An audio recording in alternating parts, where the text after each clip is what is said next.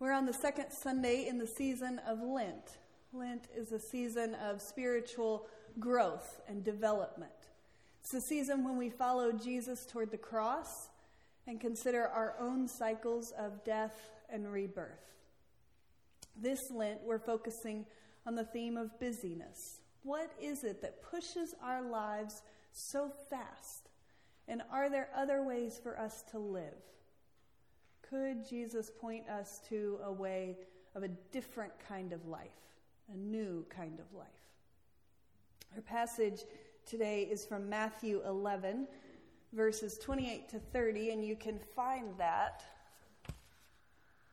on page 1184 of your Pew Bible. That's page 1184 of the blue Bible in front of you if you want to read along. Matthew 11, 28 through 30.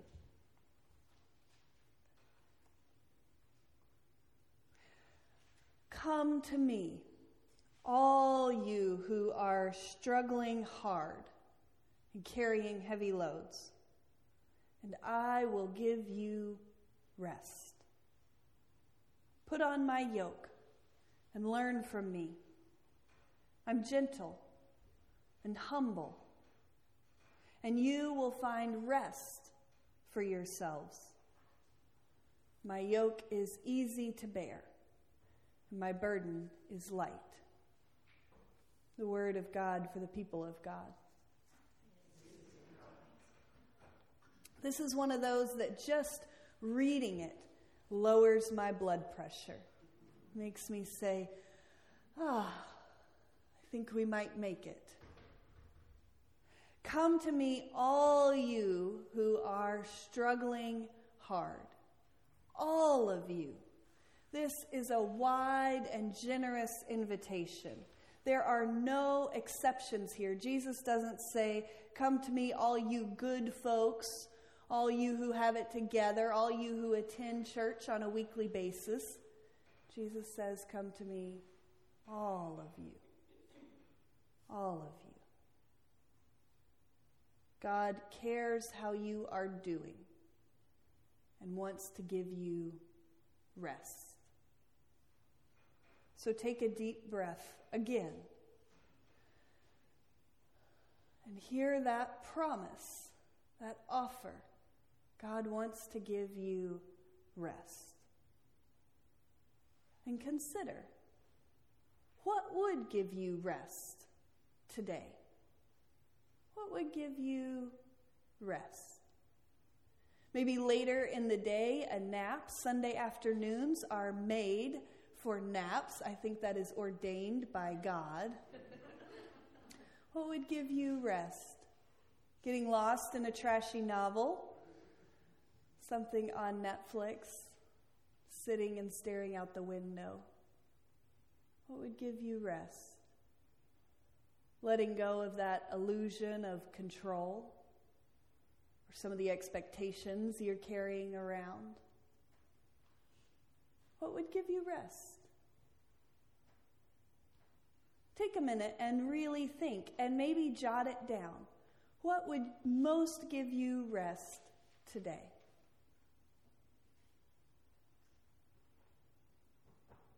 And then consider actually doing that. Or not doing that if you are crossing something off your list. You have a divine permission slip. It is something God wants to offer it to you. Part of a sane life is living at the right tempo, the right pace. And rest is an essential part of that. It is baked into the structure of creation. God worked and God rested. And Jesus practiced Sabbath. He taught new things about it. He said, you need to rest your body, and Sabbath is for healing. But he absolutely practiced it. Sabbath and rest are not just some sort of modern self-absorption parading as self-care. They are part of the structure of creation. What God wants to give you. Rest. Jesus offers rest. but not just rest. There is a second half to this passage that I like so much. There's this yoke business. Put on my yoke and learn from me. A yoke is an implement of work. It's something you put on oxen, for example, so that they can drag a heavy load, so that they can work. I liked this passage better when it was just about rest. Why do we have to have this work business? Apparently, they are tied together. Rest and work. Relief and continuing to carry burdens. We don't get one without the other.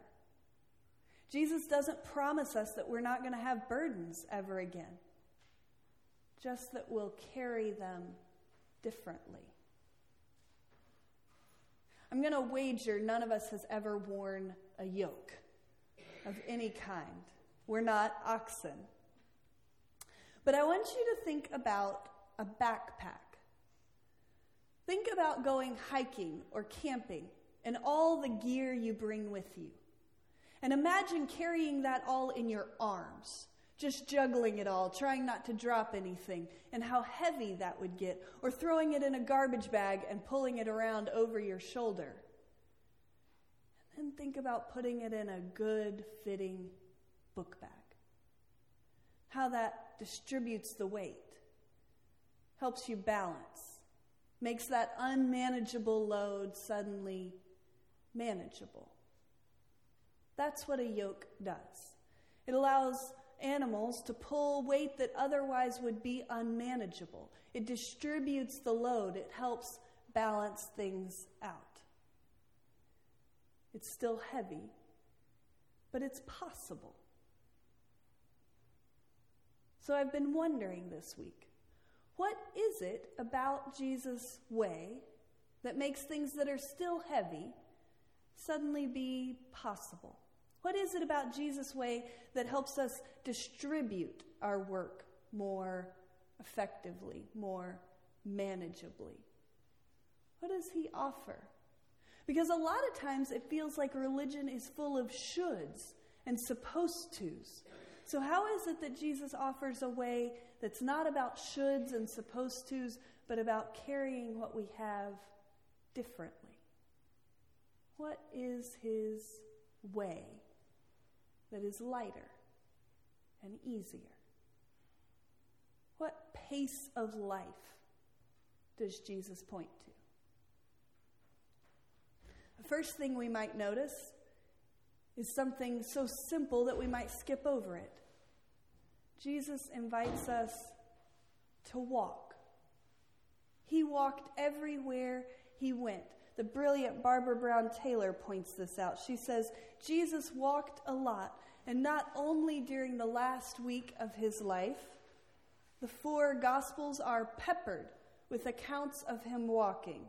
Walking the countryside, walking by the Sea of Galilee, walking in the temple, walking on water. If Jesus had driven a car instead, it's hard to imagine how different his impact would have been, how different his pace would have been. And surely someone could have just loaned him a fast horse. He had so much to get done. And yet he chose to walk.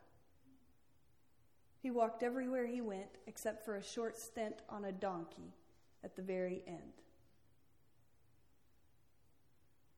That gave him time to see things, like a beggar's milky eyes on the side of the road, or the sparrow's little black eyes in the temple. If he'd been moving quickly, even to reach more people, these things might have become a blur to him. Because he was moving slowly, they came into focus. Jesus was a walker, not a rider. He took his own sweet time. We could literally emulate him on this one. Walk instead of drive sometimes.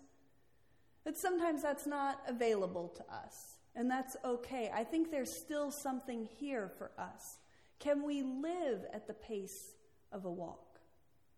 Jesus lived at an amble, not a dead sprint.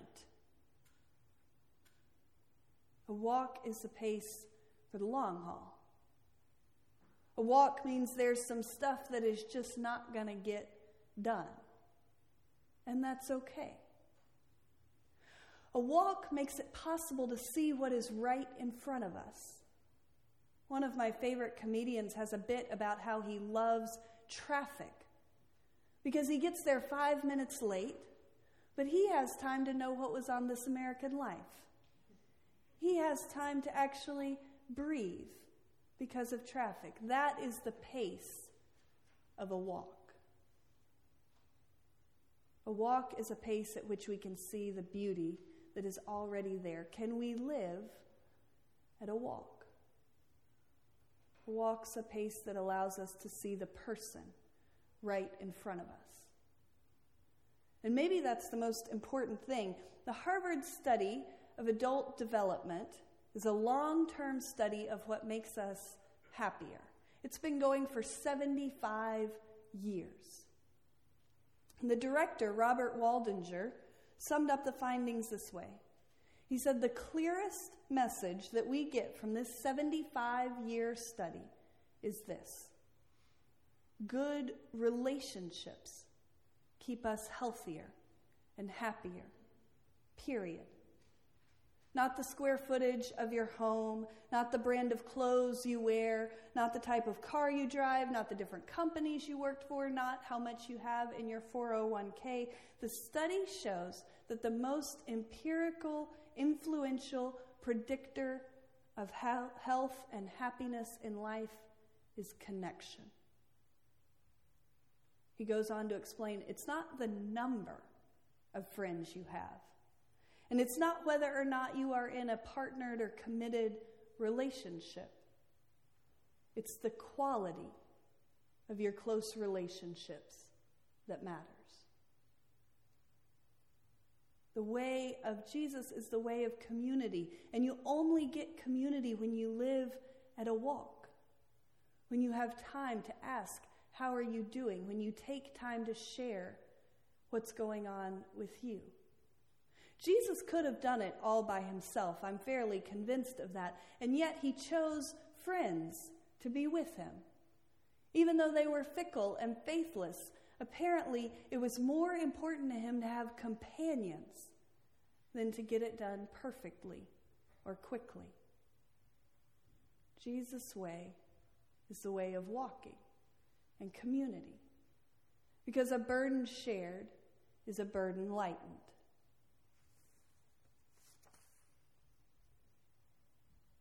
We don't get out of obligations, not in this life. We don't get to not have burdens, not on this side of the grave. But we can take them at a walk, and we can take them with other people, and we can take them with prayer. And that's the third thing I want to notice about the way Jesus points. He stopped all the time to pray. He retreated.